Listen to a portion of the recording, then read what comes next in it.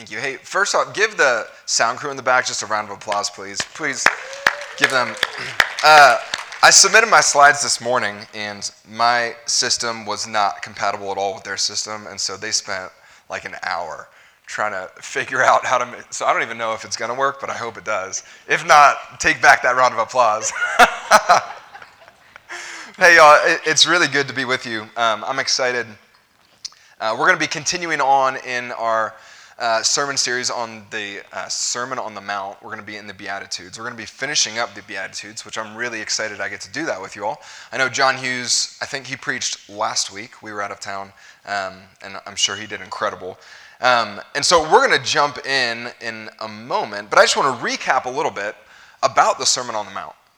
It's kind of where Jesus launches what his kingdom would look like if his kingdom people would follow him. It's really cool. Matthew, in the Gospel of Matthew, the more you begin to kind of dive into the Bible, the more beauty you just see in it. It's not just some people writing down some stories about Jesus, although that is kind of what it is. But Matthew, if you have, some people have like red letter Bibles where like it highlights Jesus' words in red.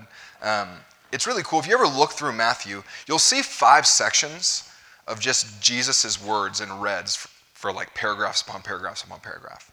And Matthew's gospel is very Jewish. In its nature, he quotes a lot of the Jewish prophets in the beginning and at the end. And the Beatitudes kicks off the first 5 parts of Jesus speaking in Matthew. And Jesus does this. It is kind of backdropped by the Torah. The Torah is the first 5 books of the Jewish Bible, of our Bible. And so Matthew is trying to reframe what the law looks like for people that are now following God. It's really, really cool. Matthew is doing this very intentionally, and he wants us to see it and for people to learn about this. And so the Sermon on the Mount, the Beatitudes, it's the first section of the rewriting, of the re-understanding of what the law looks like for God's people. And in this, Jesus is kicking it off with, hey, if you're going to be a part of my kingdom, this is what it should look like. This is what your life should look like. This is what your family's life should ideally look like. This is what the church should look like. And often, it doesn't look like that, but that is okay. That is why we are sitting in this section of Scripture just trying to learn and understand, who does God want us to be? What does it really mean to be his people? Luckily, the answer isn't hard. Living it out is. And so, it's important for us to ask that question as we approach this scripture time and time again, like we've done over the past month and a half almost. What should God's kingdom look like to those who are following Jesus? And so I'm going to read first the Beatitudes that we've already gone through, and then we're going to jump into the next section. And so this is Matthew 5. This is, 3 through 9, the ones that we've gone through. And it says this: "Blessed are the poor in spirit, for theirs is the kingdom of heaven. Blessed are those who mourn, for they will be comforted. Blessed are the meek, for they will inherit the earth. Blessed are those who hunger and thirst for righteousness, for they will be filled. Blessed are the merciful, for they will be shown mercy. Blessed are the pure at heart, for they will see God. And blessed are the peacemakers, for they will be called sons and daughters of God."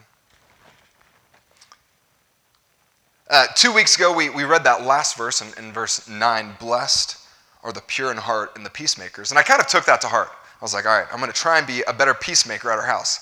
There's 7 people living in our house, a lot of children, including myself. And so that day, after that sermon, I went home, and this is probably going to get me in a lot of trouble. We decided to make bacon and eggs and biscuits. And Brielle, I think I've told you this, Brielle has a superpower. Within about 10 to 12 minutes of making bacon, she runs in the kitchen frothing, just saying, "Bacon?" And you can't get her out. Like, you can push her, you can throw her. She will not leave. She'll just stand waiting for the bacon. But you can throw the next picture up. Someone in our house, I won't say who, burnt The biscuits. We found out that the smoke alarm is not the timer for the food, but I texted Bryce in a very nice way, and I said, I'm trying to be a peacemaker, Bryce. I didn't say anything about the specific person who may or may not have burnt lunch. And it was okay. We ended up just taking the top and the bottom off and just ate kind of the middle. But part of this is there's really practical ways to live out. What does it look like to, there's a lot of husbands not making eye contact with me and a lot of wives I can see smiling and grinning. I didn't say who it was that burned it. It could have been Brielle. You never know. But the practicality of just embracing little moments throughout the day and making a joke of it, because as you make a joke of it, it becomes easier to kind of make it a part of your life. There has to be an intentionality at some point of what does it really look like for us to begin to impart this wisdom of Scripture into our lives, because the Holy Spirit, He's working, and are we trusting Him to? Right? And so we're going to continue to move on. And I was reading this book by one of my favorite theologians, John Stott. He's an Anglican theologian. He just passed away about a year or two ago. And he words this part of Scripture as the introduction of what does it mean to live under the crucified Christ? What does it mean to be a part of Jesus' kingdom if He is the crucified Christ? If He really is God who came down in human flesh, died for us to bring us into His kingdom, if He really is the one who defines what is good, what is evil, if He defines what does it mean to follow Him, then this is a starting point in which we need to look and begin to think, does my life even resemble any of those things? And often as I meditate on this, it's no. Because those are very difficult things to do. They're very countercultural things to do. They're very counter-American things to do. It's just difficult.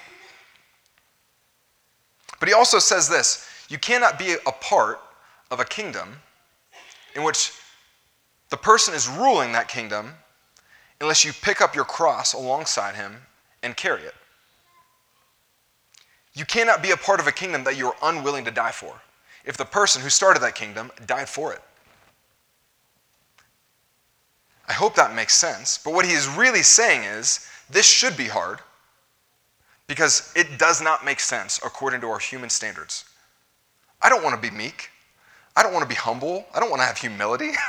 Those are things that don't promote myself. But that's the entire point of living under God's kingdom, is that we are to pick up our cross each and every day and carry it alongside Jesus. And so as we have that framework in mind, I hope thinking about that right now, we're going to dive into the rest of Matthew and check out what Jesus says next. This is Matthew 10 through 16. This is what we're going to be looking at. I'm going to read all of it, and then we're going to focus on a small part of it. But it says this: "Blessed are those who are persecuted because of righteousness, for theirs is the kingdom of heaven. Blessed are you when people insult you, persecute you, and falsely say all kinds of evil against you because of me. Rejoice and be glad, because great is your reward in heaven. For in the same way they persecuted the prophets who were before you." And then he goes on and it says this: "You are the salt of the earth. But if the salt loses its saltiness, how can it be made salty again? It is no longer good for anything except to be thrown out and trampled underfoot. You are the light of the world. A town built on a hill cannot be hidden. And neither do people light a lamp and then put it under a bowl. Instead, they put it on its stand, and it gives light to everyone in the house. And in the same way, let your light shine before others, that they may see your good deeds and glorify your Father in heaven." I want to first deal with verses 10 through 12 because it's kind of difficult, and it's also it's difficult on multiple fronts. I don't think many of us in this room are being persecuted in a very real way, in which we wake up and we're crying, thinking, I don't know how I can do it one more day. Am I going to die? Is my family going to die? That might be happening in other parts of the world, but that's just not the ideal of persecution. So I want us to take that, just kind of throw it away for a second. Although that is real, I don't think it's real for our culture, and for what we are dealing with on a daily basis. Jesus says, blessed are those who are persecuted because of righteousness.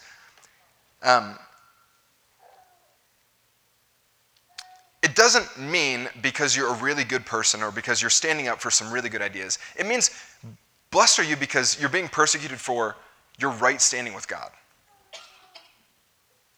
Are you somehow admitting this incredible righteousness that God has given you and people are seeing that? And it goes on and it says this, for theirs is the kingdom of heaven. It's the kingdom of righteousness.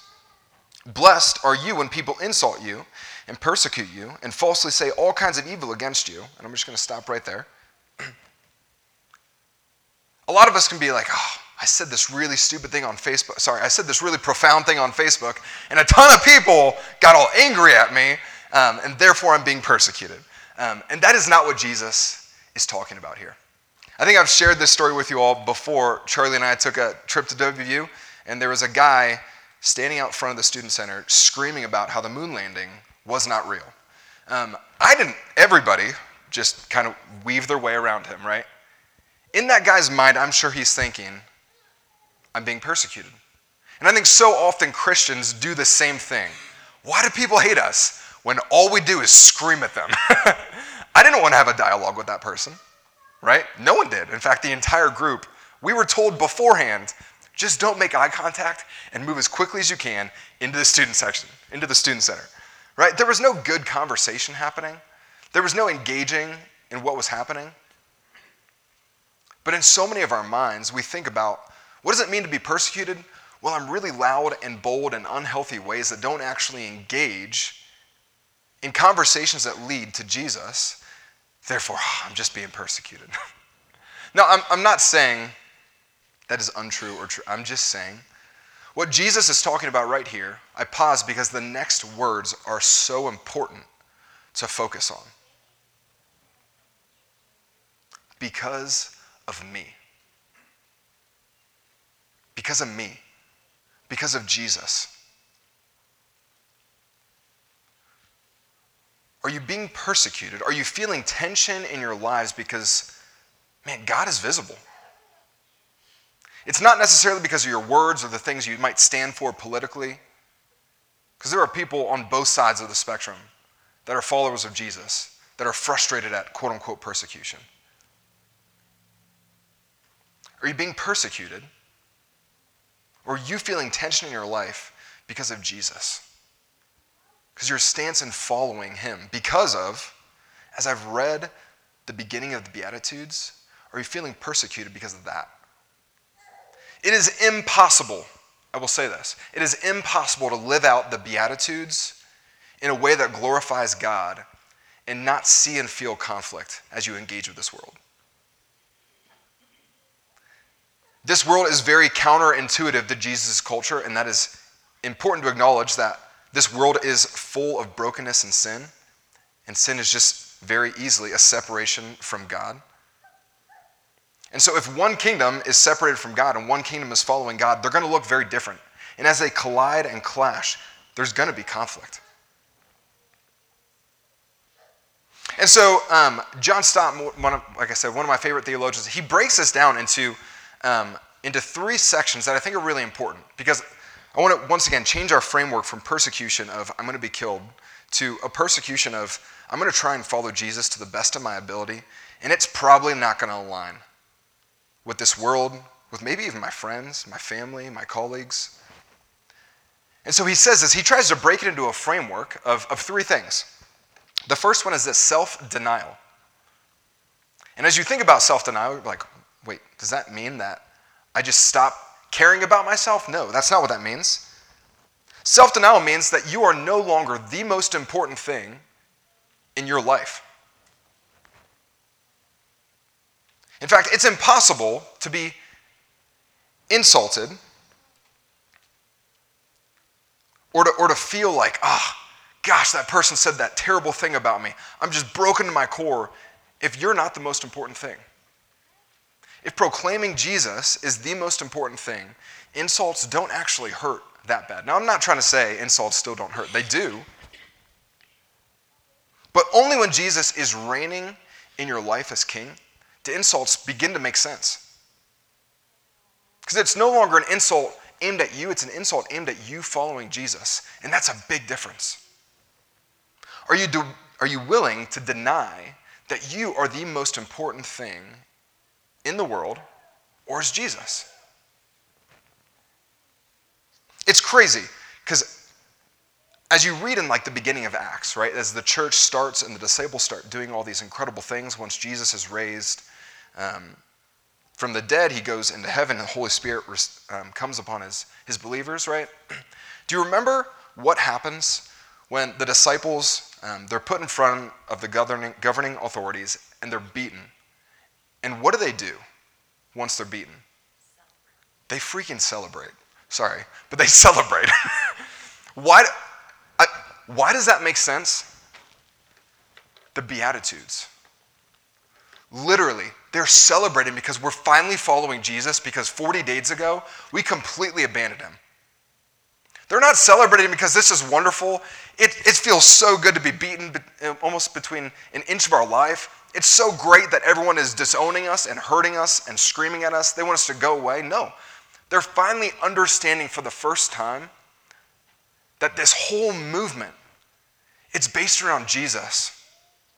And the thing that he's calling them to is incredibly difficult. But they're finally celebrating because they're doing it. They're finally doing it. They're finally seeing the Beatitudes lived out in their life in a way that just doesn't make sense. There's this theological term, it's called mortification.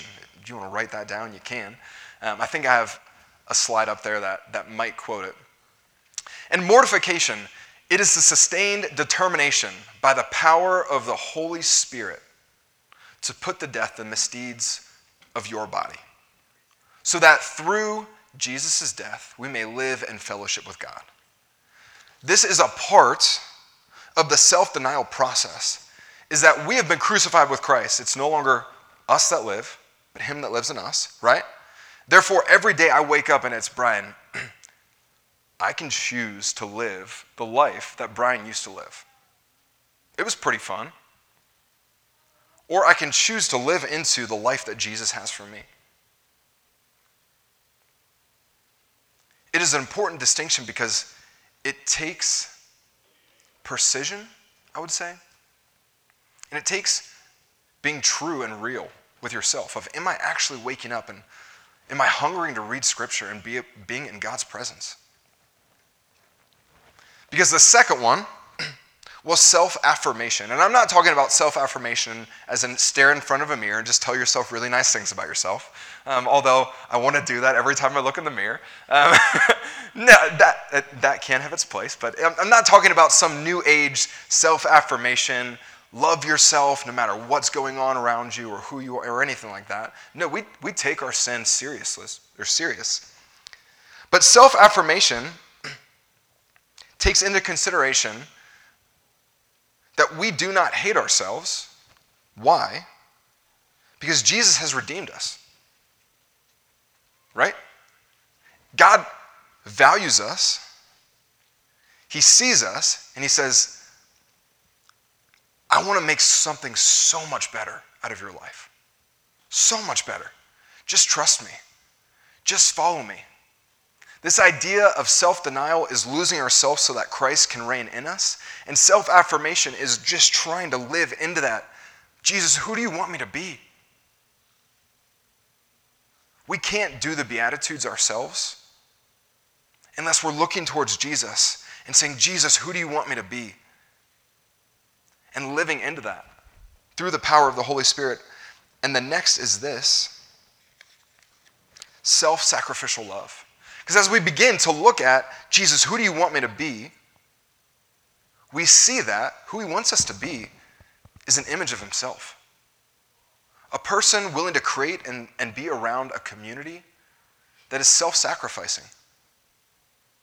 Jesus didn't just die because it would be a good idea. He died for a community.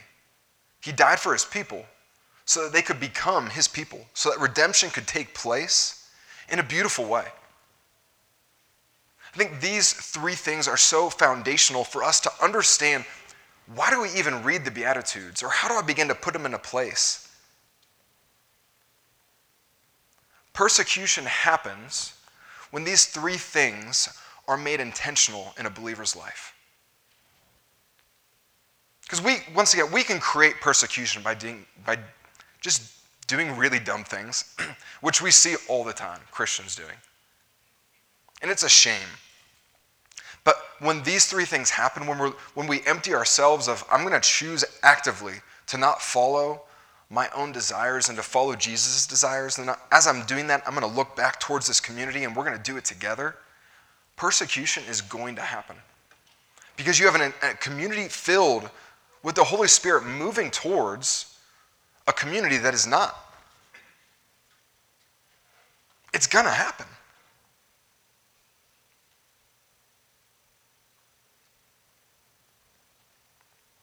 The next slide, it says this: to follow Jesus is always to accept at least a measure of uncertainty, danger, and rejection for Christ's sake. I remember reading that quote and just thinking, wow, I don't experience a lot of that in my life. And I'm in like full-time ministry. And it made me just stop and think, am I really following Jesus in a way that God wants me to? It's a question and it's a statement that I think all of us, as we've looked at and studied these Beatitudes, just think about your own life. And maybe it's just that everyone around you is a Christian and they're all kind of following you, and if so, great, but you should probably leave that to move into the world where people don't know Jesus. But if you're in a community of people that don't know Jesus, and everything's kind of hunky-dory and fine, there's probably not something that's right. There's probably something that just needs adjusted. And I'm not telling you to go and to make conflict. I'm telling you to go and be Christ. Because as Paul says, the world is dying. And we are that life. The smell of Christ is death to those that are dying. It's this weird concept. We don't need to look for persecution. We need to look towards Christ. And what he promises us is that difficulty will follow. And that's not very fun. But neither is being in a sinful and broken world. I think that's the whole point.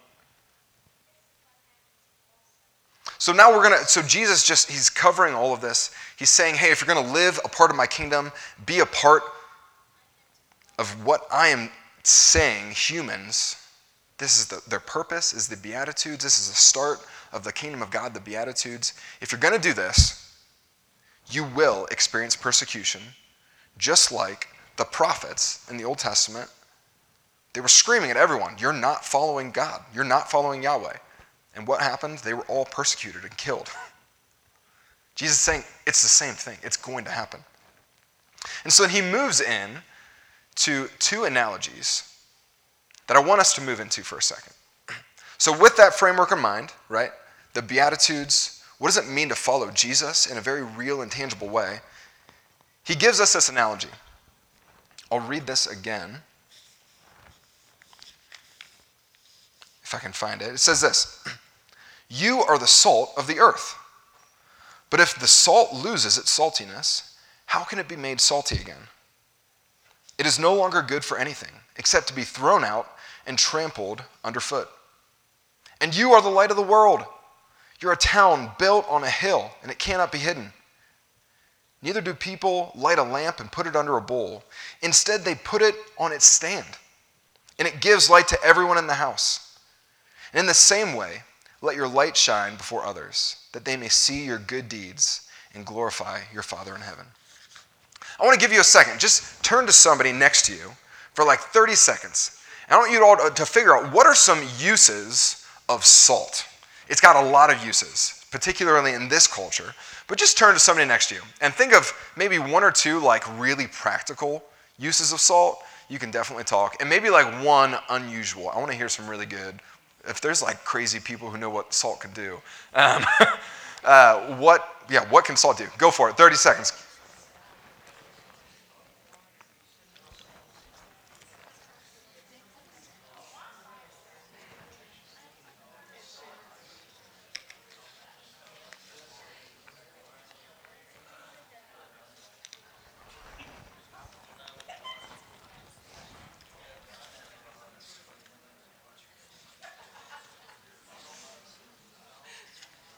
Awesome. You got 10 more seconds.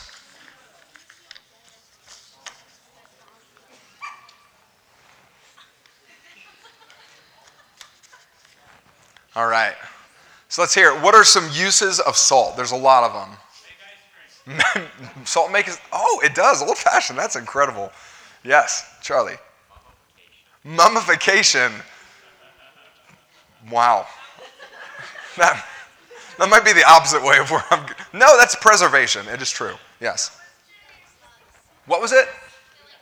Killing slugs. I love it. McFadden's awesome. Yes. Ooh, yes, it does. It raises the density of water. You can float on it if there's enough. Bargers, did I see one?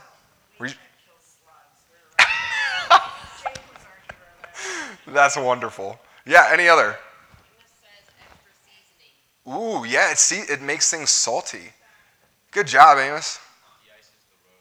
It de-ices the road? Yeah, it can burn things. Are there? Not a beneficial use, I would tell you to do for a salt and ice challenge. A salt and ice challenge. So I wouldn't recommend doing it. Okay, don't do it, but it is a thing. Add bacon? For salt? Oh. It cures. Oh, I see what you're saying. I'll get that. It preserves meat. Yes, you're correct. Specifically bacon. If you're a Riggleman or my daughter, yes.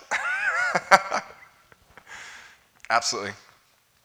Yeah, it's really cool. Jesus is using this analogy because it's a really important analogy in this culture. Obviously, they had fridges to some degree, like underground, kind of cooled things off. But salt really preserved things in this time, right? Salt was a preservative. And I'm going to give you like a 1 minute, 2 minute nerd out time. So as I was kind of studying and researching salt, I came across like these 3 sections in the Old Testament that I just never noticed before.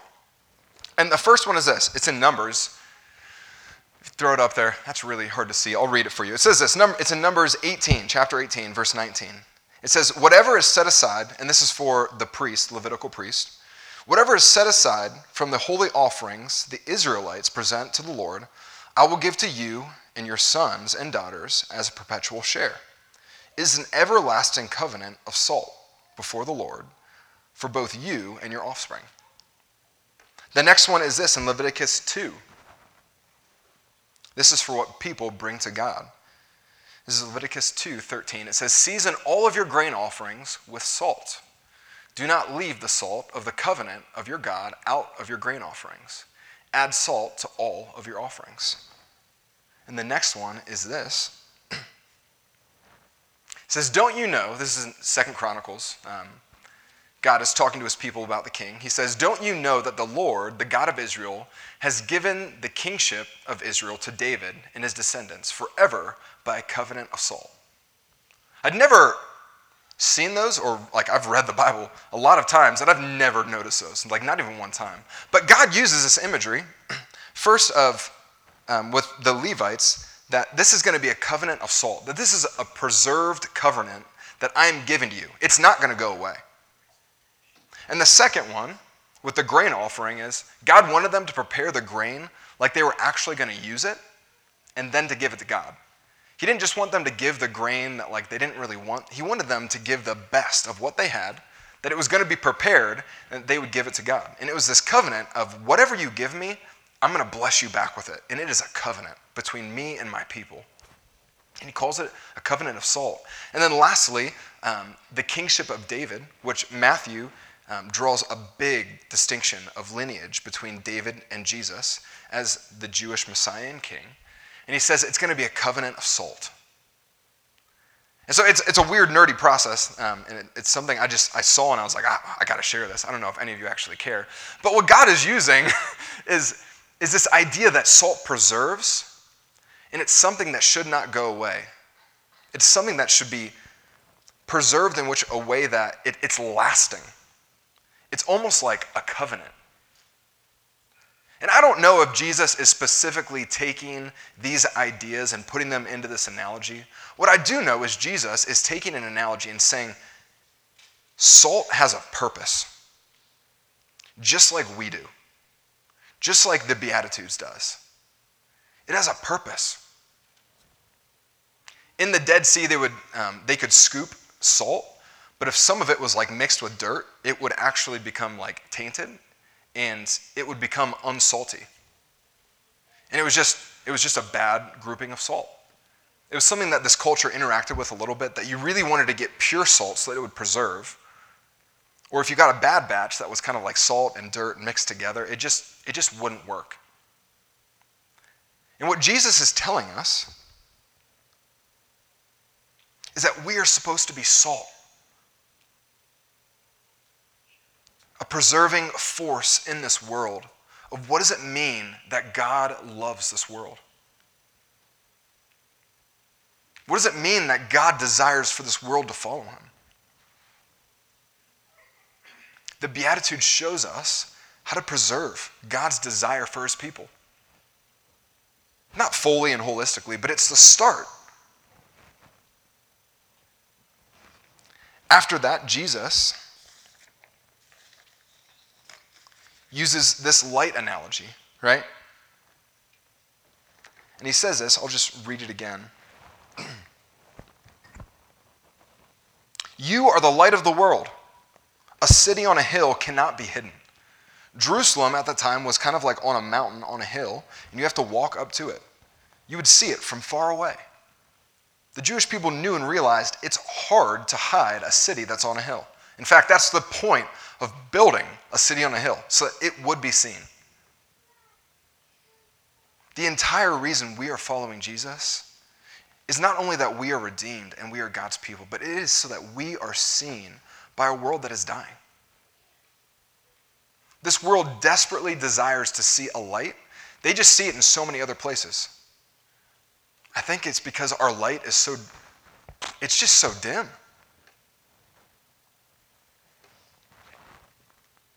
Neither do people light a lamp and put it under a bowl. That's just not the purpose. Instead, they put it on its stand and it gives light to everyone in the house. In the same way, let your light shine before men and women, that they may see your good deeds and praise your Father in heaven. Jesus, once again, is pointing back to the Beatitudes of living into his kingdom, of doing the good deeds that God has called us to. Why? So that people may see and praise him. This isn't just about being a good person. This isn't just about, I really want to be a good Christian. I mean, that has severe and significant applications for your marriage, your children, your neighborhood. But Jesus desires for us to do this because we are supposed to be a true light. Well, this world is creating all sorts of other lights of what really will give you happiness. Jesus says this. If you can throw up that next slide. This is from Oswald Chambers. It's one of my favorite quotes.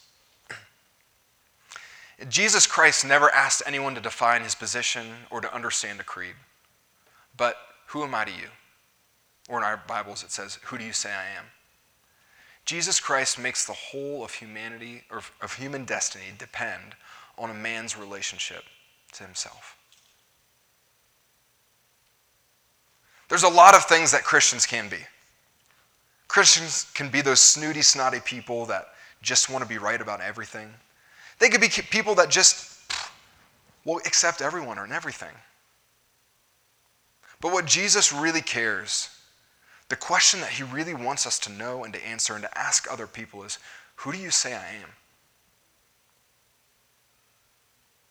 Who do you say I am?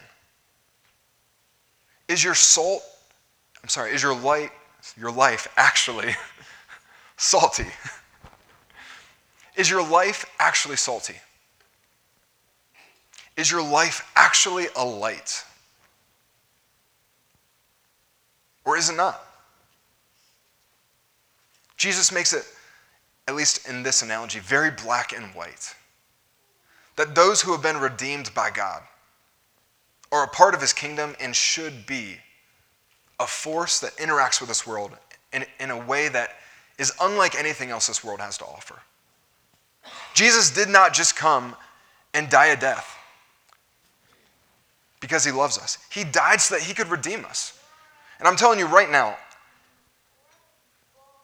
if you're in this room and you're like, I just don't know if my life is actually salty, have you asked this question to yourself? Who do you say Jesus is? It is the most important and foundational question you will ever ask yourself. Who is Jesus to you? Who is Jesus to your family? And who is Jesus to your neighbors? Is he just a good person that you're kind of showing up to church with because your spouse tells you to or your parents tell you to?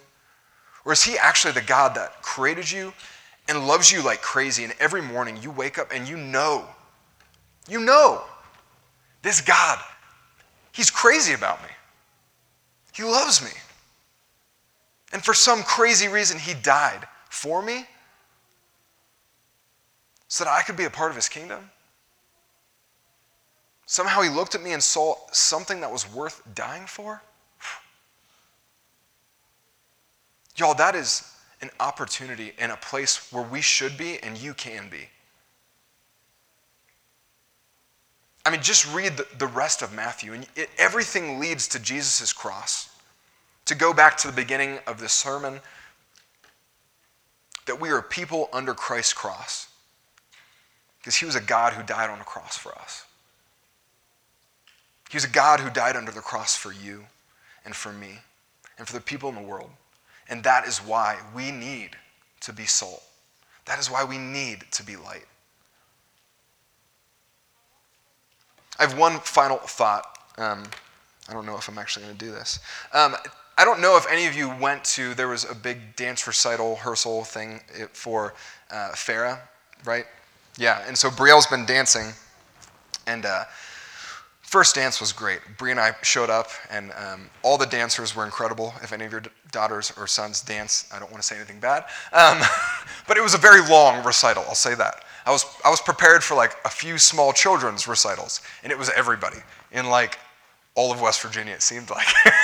And so they would sprinkle, like the beginning was like the really good high school people who were like competing, and then there'd be some other people doing solos, and it would be like the little kids who were kind of just like floundering. And if your daughter wasn't in that, it was kind of like, this is taking forever. But if your daughter wasn't in it, you were like, that's her. And she's just failing the whole way through. And so, oh man, I got to show you this. There were two sections. It was like 10 minutes long, and they had to replay the song over and over 3 different times because it was such a slow and long process. And so the dance move these little girls were doing, they would sit like this, and then I don't even know if I can do it. They would try and do like a push-up, and then they would roll. All right, here's the thing. I was one of those people looking like, just go faster. And I'm sitting here, I'm like, that was actually hard. But they would do like a roll, right? And then they'd stand and they'd look for their parent, but then they'd get kicked in the back of the head by the next girl rolling. But it would also take forever. Then people were trying to do cartwheels, and they couldn't do cartwheels, and it was like, I'm watching this thing, and I'm like, this was adorable a minute in, but we're 10 minutes in, and there's a group after that's going to do the same thing. Please, please, do a cartwheel. No, Brielle can do a cartwheel. I will not.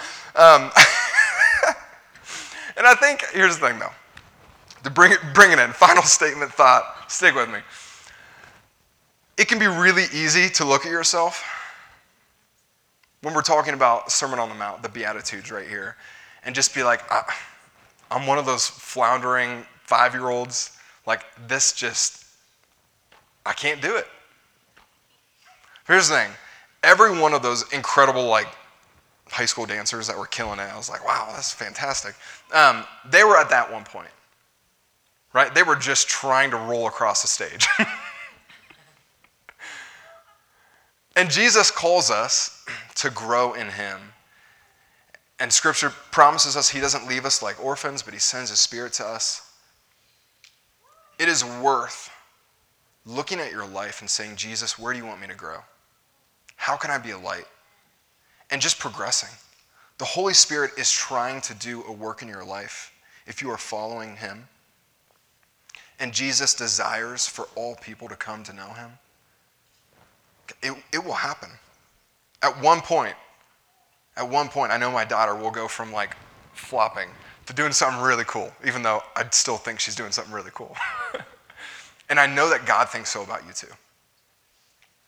This is not an idea, the Sermon on the Mount is not an idea to just convict you and to leave you helplessly walking out those doors saying, I'll never get this done. It is to encourage us and for us to acknowledge that we have a plan and a purpose, and it is difficult, but we will get there. Especially when we do it together. So another shout out for small groups. You should be a part of one, because it is impossible to follow Jesus in a real way without other people loving you and cheering you along as you grow in him. Be the light and salt of the world. This world needs it, and Jesus calls us to it. Let's pray. Father God, I just thank you that, man, following you isn't just some crazy mystery without any guidelines or ideas. You also don't just make it this rigid path, God, but there is so much beauty in following you because you've created us each uniquely. We each have different gifts and talents that you've given to us because you're a good Father. The hardest part is for us to trust you with the smallest amount of faith that, God, you are doing something incredible in our lives. It's our job to wake up each morning and just acknowledge that I'm not the most important thing, that today I need to follow you, Jesus. And in doing so, I need to look towards those others who are with me and encourage them in self-sacrificial love. Father God, I pray that you would just do incredible things in the lives of this congregation. That in a year or two from now, man, there would be people in this congregation that would see growth in just their marriages, the way they parent, the way that they love and interact their family members or community members, their neighbors. God, and that people would come to know you. That this is the point to glorify you, Jesus. Once again, I thank you that you don't leave us alone. That you're with us every step of the way, and you empower us by your Spirit. So Jesus, we pray this and thank you for this in your name. Amen.